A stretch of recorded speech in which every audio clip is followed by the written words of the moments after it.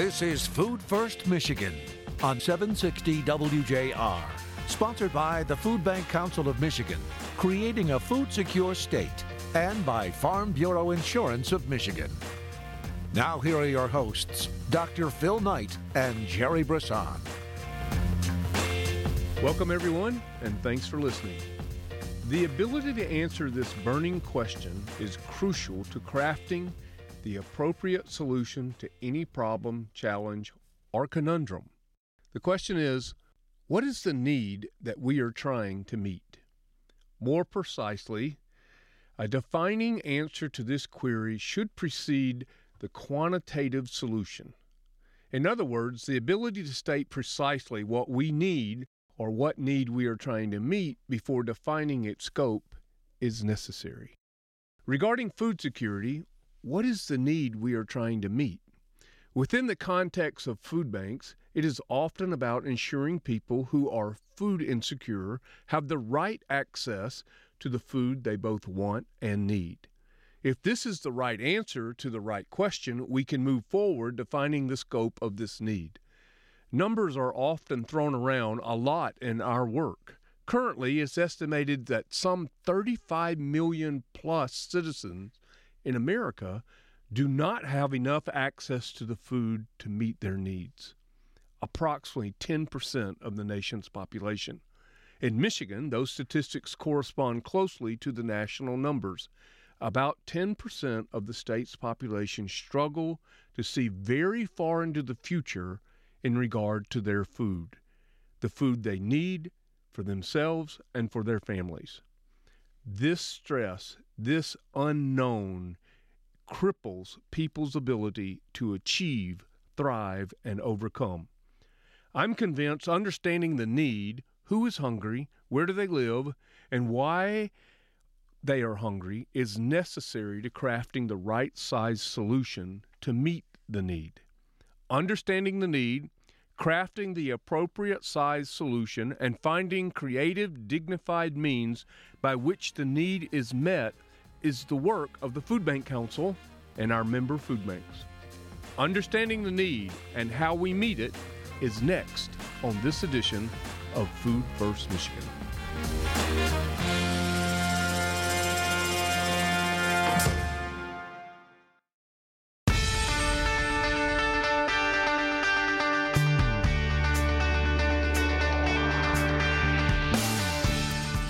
Jerry, great to see you. Good to be back in our WJR studio here. It is good to be back. Always good to see you, Doctor, and I'm so grateful for all you do. Listening to the monologue, I thought to myself, we've said several times on the show, the less you know about a problem, the easier it is to solve.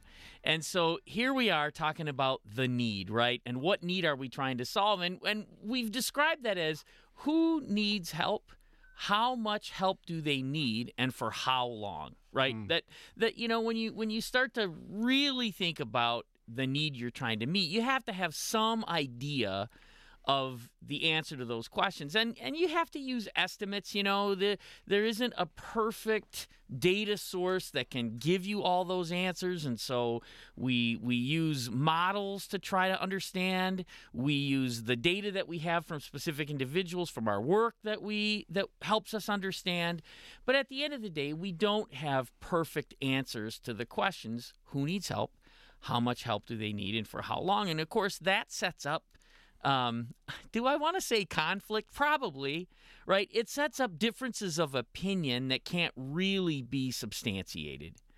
So what you end up with is a lot of ideological conversations that don't really answer the question about need. They just answer the question about how people think the world should be.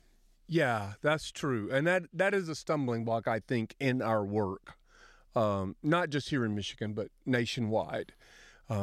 So understanding the need, what is the need? What need are we trying to meet? And some folks would say we're trying to meet poverty. And some folks would say we're trying to create food security and address hunger that people have on a day-to-day basis. And so I think whichever problem you're trying to solve is going to take you down different routes. And so, the less you know about a problem, the easier it is to solve. If indeed that axiom is true, which I believe it is, I think I'm going to go down the road of trying to create a food secure community rather than take on the giant monolithic problem of poverty in America. Well, I kind of frame it this way in my mind. If you think the problem is the system, then your solutions are going to be oriented around the system. If you think the problem is the person, then your solutions are going to be oriented around the person, right? Both of those things require a very deep understanding of systems and people. So when you start to try to solve a problem, whether it's poverty or whether it's food insecurity, why the first question I ask is, who needs help? Is because the answer to that question is going to orient you toward, if the people that need help are driven down mostly by the system, then it needs a system solution. But on the other hand, if who needs help are being driven down by things intrinsic to themselves, whether it's a substance abuse issue, whether it's a mental health issue, whatever those things might be that are really oriented toward the person and what that person is capable of doing for themselves, then your solution is going to have to be pointed toward what does that person need, because no matter what the system is, they're going to be challenged, right, by their own personal situation. Sure. So obviously those two things have to go together. And if you have a system that deals with mental health better, you're going to help that person overcome their challenges more, right? So they do go together. And not to say they don't, but we can't romanticize either systems or people. We have to look at both with a real clear-headed understanding of where do the issues really lie in terms of the need. So if we take food security as the starting point, we say by addressing food security, we empower and enable the answers to the other things, right? Whether it's housing, whether it's getting a job, whether it's education, right? We believe that addressing food insecurity by itself without trying to tackle all of the issues of poverty and all the systems involved in why there's poverty, that we have a better chance of answering the question, who needs help, how much help do they need, and for how long, than if we try to answer a broad question like poverty, where now you're really muddying the waters more. It doesn't mean we don't ask those questions. It doesn't mean we don't understand the reason why those are important. But it's a leap further than where we are now in terms of understanding the need. So, there's a big difference of opinion on that. I'm sure all of our listeners are probably wondering or thinking about, where do I stand on that now? Now that we've laid it out there, what do I think about that? And that's okay. The conversation is important. Getting clarity around it is important. And we do that by expressing, here's a point of view. Now, what do we do with that? So sociology has a huge role to play in our work. So one of the things you talk about there, Jerry, is if you see the people as a problem to be solved. And we've had some thoughts on this show through the years about that. And that is, if you look at the person who is, or the family that is food insecure, as a problem to be solved, rather than people who are worthy of investment, it really changes how you approach the work. Yeah, I certainly agree with that. One of the things that we're talking about a lot is how do we tell the story of the people we serve, and we think it's really important that we tell that story in a way that the people we serve would be proud of, because people are saving themselves every day. Mm-hmm. They're saving themselves every day. They are invested in their success. We can agree or disagree with the methods people use to do that, but I find it remarkable how much people do every day to make it, right? And one of the things I was just, we had a volunteer group in at the food bank, and somebody asked the question, what myth do you want to bust the most? And I said, the myth I want to bust the most is that the people we serve are a problem to be solved, because that's not how I think about it, and it's not how I experience it. My experience is people are doing an awful lot. And if I had to, with the resources they have, solve the problems they have to solve every day, I would have a hard time. right? It would take me a long time to learn something that they're doing every day. So do we step alongside people so that it makes that reality easier to manage? Absolutely. Absolutely. But that's an investment in what they're already doing. And who they are and who they can become. Exactly right. Let's take a quick break here, Jerry. We're going to come back. Jerry Brisson, Dr. Phil Knight here with you on Food First Michigan. Come back and be with us in just a moment.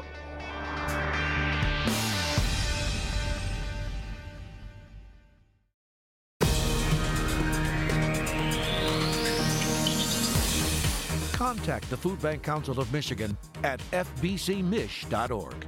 Now back to more Food First Michigan with Dr. Phil Knight and Jerry Brisson.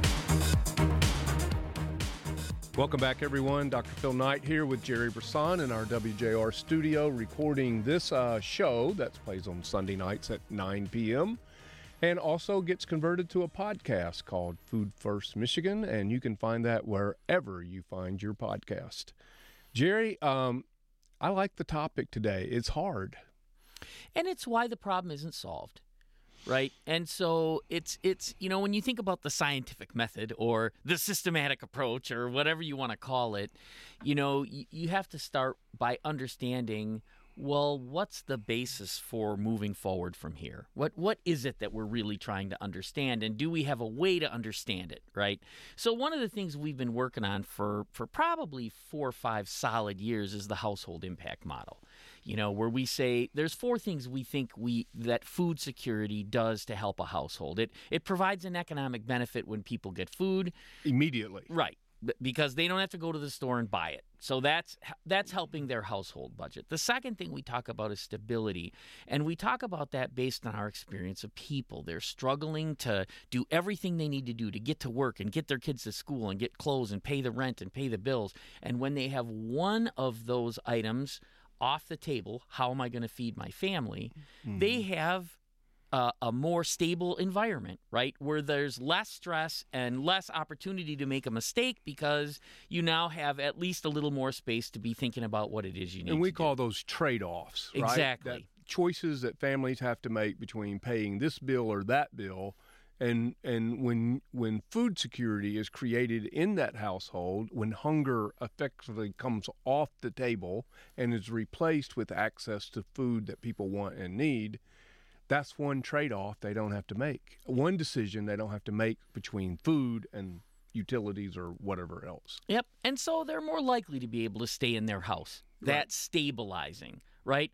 Their kids are going to be more likely to have a positive experience at school because the emotional trauma of food insecurity is less present, right? So that's stabilizing to the relationships that kid is having in school, right? And there's a lot of other things that link to this idea of by providing food security, you provide greater stability. Mm-hmm. So the next piece of the model is health. If people have access to nutritious, healthy food, it makes them much less likely to get chronic diseases like diabetes, like heart disease, like high blood pressure. Wait a minute, is that an original idea with you? Oh, wait, no, I think it was Socrates who actually said, let food be thy medicine. So. Right, but I still want credit. I mean, who remembers Socrates after all? I mean, it's just a name now. Right. Anyway. So anyway, health, right? And we know that one of the main things driving food insecurity, it isn't the main thing, but one of the top things is people have a health crisis they have to overcome, and they can't afford to have a health crisis because it takes them away from work, because it takes them away from their kids, because it costs money to manage a health crisis, right? So again, just kind of repeating economic benefit, stability, health, and then the very last thing, which is connected to those 3, is empowerment. If we want people to have space to manage their life to success, we have to empower them to do it. We have to walk alongside them and help them have the things that they need to do that. Now, again, empowerment's a complicated issue, and it's a word that's probably overused. But fundamentally, the idea is we are walking with people, right? We're not telling people what to do. We're saying we trust you. We believe in you. We think you're already figuring out what to do. And if we can enable that, we empower you to your success the way that you imagine it to be. Now, we all know every one of us isn't perfect. And we don't expect the people we work with to be perfect either. But we do believe in them. We do believe that people want what's best for themselves way more than we want what's best for them, right? That they are invested in their life more than we could ever be, right? And so by providing food and giving people the economic benefit, the stability, the health benefit, it empowers them to be their best. Now, that doesn't mean that's all people need. There's a range of what people need, and that's why we get back to that question. Who needs help? Some people need a little bit of help, and that's all the help they need. Right. Other people, you could give them every single thing, basic need and whatever else that they need, and because of the challenges they have, it still won't be enough for them to manage on their own. So the USDA has a chart that describes low food insecurity all the way down to intense or high food insecurity. And that's the folks you just mentioned, that who needs help, how much help do they need, and for how long, are people that are on a monthly or bi-monthly basis are in and out of being food insecure. They might have enough for most of the month, but they don't have quite enough. They got more month than they do money. So one of the big questions we are faced with all the time is how much is enough? Right. And part of the reason we're faced with that question is because someone has to pay for all of this, right? If we're going to be helping people, we have to understand how much of that help is purely charitable. In other words, we have no expectations. We're doing this out of the goodness of our heart for people who are in need. It's pure charity. There's no hypotheses. There's no particular outcomes. It's just what we do because we want to help people, because we're good people and we're altruistic and we want to do good things, right? And there will always be some of that needed. There will always be some of that needed. Sure. On the other end of the spectrum is people that want defined outcomes. If I give you this, I expect this, and this from you and your work, right? And that's a legitimate and important perspective as well. We have to be able to talk about the progress we're making and how it changes people's lives and the community when we do this work. We are required at the very basic level of stewardship to be able to answer some of those questions. So you've got this spectrum of pure charity and pure outcomes-driven results, and the answers are going to be between those 2 points. You're never going to have a system that's perfect enough to be purely outcomes-driven. On the other hand, if you only operate by charity alone, you will never raise enough resources to solve the problem. Let me see if I can put this in a Dr. Philism here.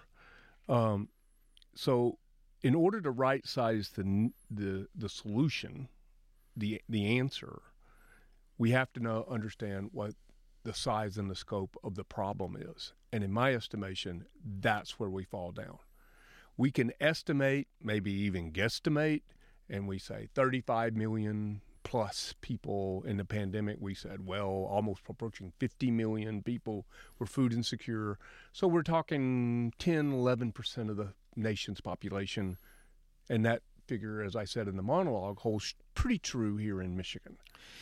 Yeah. So remembering that the way the USDA comes up with their food insecurity rate, which is what we're really talking about here, it is a self-reported number. They interact with people and they survey them and they say, do you have enough food to make it to the end of the month, or do you find yourself short of food from time to time? And I know that's not the exact question, but it's like pretty close. And when people say, I find myself short of food from time to time, they're food insecure. Right. So again, there's not a lot of scientific study there. There's a social service questionnaire that has a reasonable amount of accuracy so that we can somehow map, is the trend going up and down? How many people might be affected by this? But it's not very deep. It's a pretty shallow understanding of what food security is. Well, I'm happy. We got to take a break, but I'm happy to report that we're doing a little something about that, and that the Michigan legislature has appropriated some funds to the Food Bank Council to allow us to create Michigan's first hunger study. And we're going to be able to hopefully answer some of these questions. Who needs help? How much help do they need? And for how long? That's the work, and we're doing it. That's Jerry Brisson. I'm Dr. Phil Knight, and we're back in just a moment.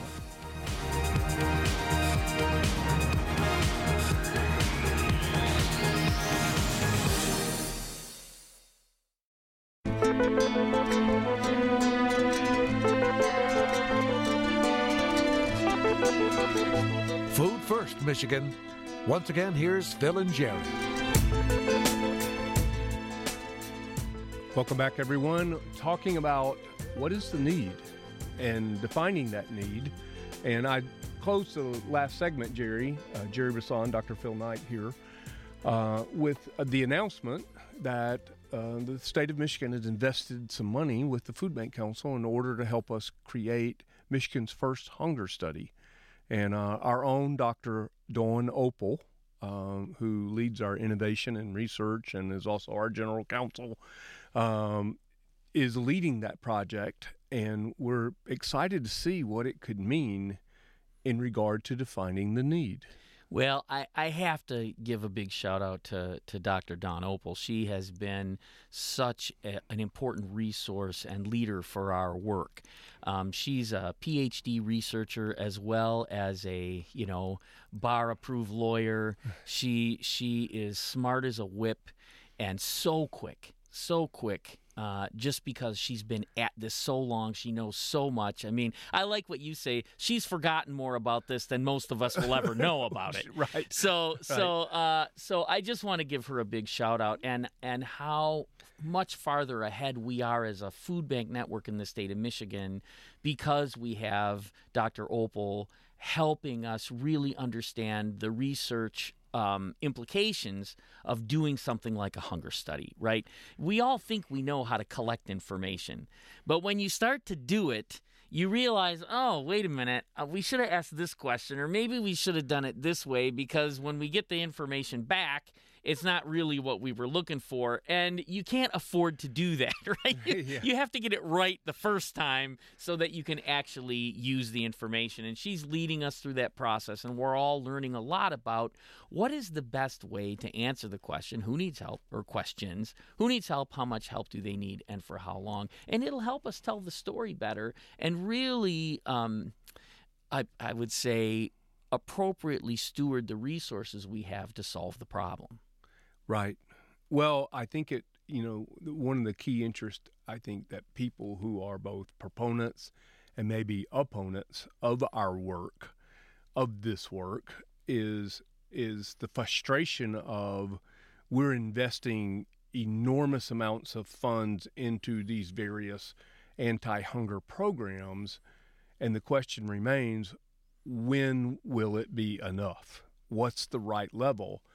And unfortunately, the answer to that question currently is if we can't right-size the solution if we don't understand the size and the scope of the problem. And I think that's a critical point for us nationally and here in our own state of Michigan. Yeah, and it's complicated by the fact that everyone involved in this is solving a different problem, or maybe that's a little too grandiose, but there are different camps who are trying to solve different problems using the same tool, right? So if the tool is SNAP, which is the food stamp program, right, and what you're trying to do with SNAP is answer that question, right? And so for some people, what they're trying to do is address household poverty. They see it as an income source for people, not as a food security solution, right? And so when you ask that group, how much SNAP do we need? You need enough SNAP until there's no more poverty, right? So that's a different answer than if you're saying, let's take food security, address that, and take hunger off the table. Now, how big should the SNAP program be? So the bigger the problem you're trying to solve, the more complicated the answer to the question how much is, right? So if you're trying to solve all the issues that create poverty, and you look at all the federal help programs from Social Security to SNAP to WIC to food in schools, right? All those things, you start to bundle them together, and you're not done until you've bundled enough resources to solve the whole problem of poverty. So there's where arguments get started, right? Because there's a bunch of people that say social services are not the way to solve poverty. We need to have better jobs. We need to have higher paying jobs. We need to focus on the economy. We need to invest our money in lower taxes and more benefits for business so they can hire more people, because that not only solves poverty, but it creates money that drives further success for the community. Then you have the other side saying, well, is that working? Are we seeing that happen? Why hasn't that happened already? If that's such a great solution, why hasn't that happened already? And now you get into, well, because the labor force has issues and the resources available, there's issues. And I know it's like it's expanding. But the less you know about a problem, the easier it is to solve, Jerry. Right. And so that's why we have to be in the conversation. That's why we can't stop listening. We have to listen to everybody who's interested in making the world a better place, because their perspective is important to understand. And in many cases, part of the solution lies within that perspective, right? And when I say the solution, now we're talking about the solution to everybody being hale and happy and having a perfect society. Right? And whether or not we can do that, it's still the right question. It's just how much do you tackle at once? Well, from my perspective, both is experiential knowledge and then also personally, and then also the travels that I've done across this world, I would say, and this is one of the reasons we named the show what we did, which is Food First. I want poverty to be solved. Don't get me wrong. I just think the first step in solving poverty is creating food security. And one of the reasons I do, and this is going to shock some folks, is because I think food security is probably the easiest problem within the poverty matrix to solve. We got lots of food. I mean, America is still the world's breadbasket. And, you know, you have a historical perspective on why we have so much food. And, you know, it was some year in the 50s where we had, more tractors on farms than horses and mules. Right. And the invention of ammonia-based fertilizer in the 60s created this enormous industrialization of agriculture where we had a lot of food, and we still have a lot of food. And so, you know, I think then it begins to sharpen the problem a little more when we talk about access. We got lots of food, but we got 10-11% of the population who feel they don't have enough access to food. And then you got some 22 million households across the nation that are using SNAP. You brought up a few minutes ago. That's a lot. 22%, 22 million homes that are dependent on the Supplemental Nutrition Assistance Program. You know, the nation, we spent, I'm looking here from 2022 data, we spent something like $118 billion. I think it's a legitimate question on both sides of the ideological coin here to say, when is enough? And is it enough? But don't forget that SNAP is the Supplemental Nutrition Assistance Program. Right. It is not designed to meet every, calorie need for every person in this country. So I think those are important perspectives. Well, and filling in our understanding of who needs help, how much help do they need, and for how long, in more detail, right? So we say kids need nutrition to learn. So does that mean that the only thing kids need to learn is nutrition? No, that's not what it means. It means that if we leave nutrition behind and we do all of the other things that kids need to learn, some kids are going to be left behind because they didn't get nutrition, right? So when you look at all the factors that create a positive environment for learning, nutrition is one of several. So when you look at all of the issues that households have when they're trying to manage their life, what you will find is that nutrition has a place in every solution to every problem, right? And actually, for people that need housing, I believe that about housing too. I mean, but housing is more expensive. It's more complicated. There's more things about that. In my bingo card, I've got food security and housing security as 1A and B. Yeah, and so we understand that providing food isn't going to be all that needs to be done. But when we look at the whole scope of what households face, and if we can take hunger off the table for those households, we believe it'll affect more people and have more overall benefits socially than trying to solve everything all at once, even though we are going to be trying to solve everything at once, because these are things that people really need. So we're going to take a break in a second here, but I'm trusting my team. Now, who's my team? My team are the people who are working on housing. Right. My team is the ones working to improve education outcomes for children. My team is whatever other problem you're trying to solve. But to support my team, the best thing I can do is to solve the problem I'm tackling. Yeah. To be excellent at what I'm trying to do. Yep. And trust that they're going to be excellent at what they're trying to do. Now, should we all meet together and have a conference and maybe end up singing Kumbaya? But maybe, probably, we should. But I don't think there's any one of us who's big enough to solve all of this on our own. Right. But we all have a role to play in creating this food-secure community that leads people to self-sufficiency.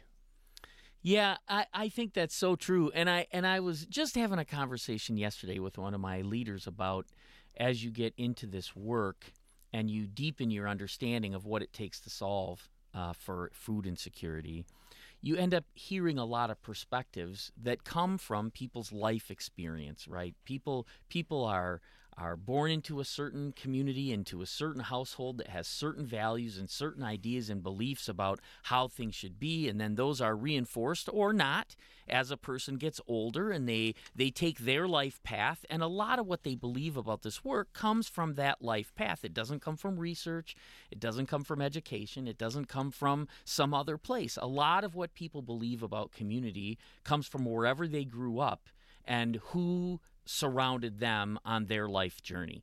That's not a bad thing. That gives us a broad perspective. The trouble is when we believe our own story so much that we resist education and we resist a different experience and we resist deepening our understanding based on somebody else's life story. And how do you draw together millions of life stories so that you can come to some agreement about what it is we're trying to do and why? But that is the work. Right? The work is to find a place for every one of those life stories, whether it's somebody that we're serving in our work or somebody that's donating to our work or somebody that's volunteering in our work or the staffs who are doing the work. There has to be room for every one of those life stories to enrich and deepen how we can solve this problem. And that's hard, but it's also beautiful. You develop an appreciation and a true love for how amazing people are if you allow your heart to be open to all of those life stories. He's Jerry Brisson. He's waxing eloquent today. As always, I'm Dr. Phil Knight. This is Food First Michigan, and we'll be back for our last segment in just a second.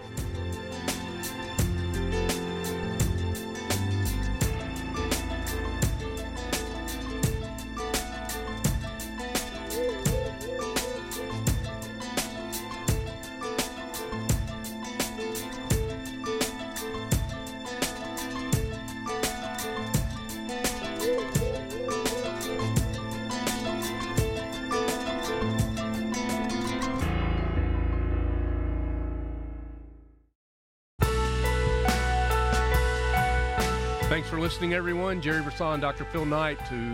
We are back to wrap up this edition of Food First Michigan. And Jerry, probably you should tell the audience what we really think about everything we've said on the show thus far. It's a journey, right? And it's a journey that we have a lot more listening to do, not just telling. So we're trying to lay out some ideas here about how you have to think about knowing what the need is. You know, who needs help? How much help do they need and for how long? Are we trying to solve poverty? Are we trying to solve food insecurity? And we want to make a point of view clear based on our experience. Saying that, we know we have a lot more to learn. And that's why we continue at it, right? So if you've heard anything on the show that you have a different opinion about, give us a message. We're great with that. We want to continue to deepen our understanding of all of the things that are going to make our community better while we're very laser focused on how do we take hunger off the table for our neighbors in need. And that is how it's going to lay out and play out, right? It's more important to understand this is a journey than to understand that you're right or wrong about something, right? We're probably right about some things and don't know enough about other things, and so we just want to continue to include people in the conversation who have different points of view about what is the best way to get to a community where we can all thrive. Well, I think that's well said, Jerry, and needed to be said because I don't think we have this figured out. It is a journey. We want to walk humbly on this journey. That said, 3 questions. Who needs help? How much help do they need and for how long? And when we can answer that, we can right-size the solution. Well, now it really is time for a little food for thought. Once we understand the need, how do we meet it? Some would argue more urban farms. Others would say more hoop houses or farmers markets, and all these are good ideas and contribute to the solution. Some would say a larger SNAP budget and even offer economic solutions like guaranteed household income. All are worthy of discussion, but I'm not a program person. But what I am is a philosopher, so to meet this need, we must define the need, and we are trying to meet, and then we must ask ourselves 3 additional questions. I just gave them to you, Jerry. Can we meet the need in a unique way? Can we meet the need in an inspiring way? And can we meet the need with excellence? To do this way, I'm convinced you start with food first, folks. Food first. Food First Michigan, presented by Farm Bureau Insurance of Michigan and by the Food Bank Council of Michigan, creating a food-secure state.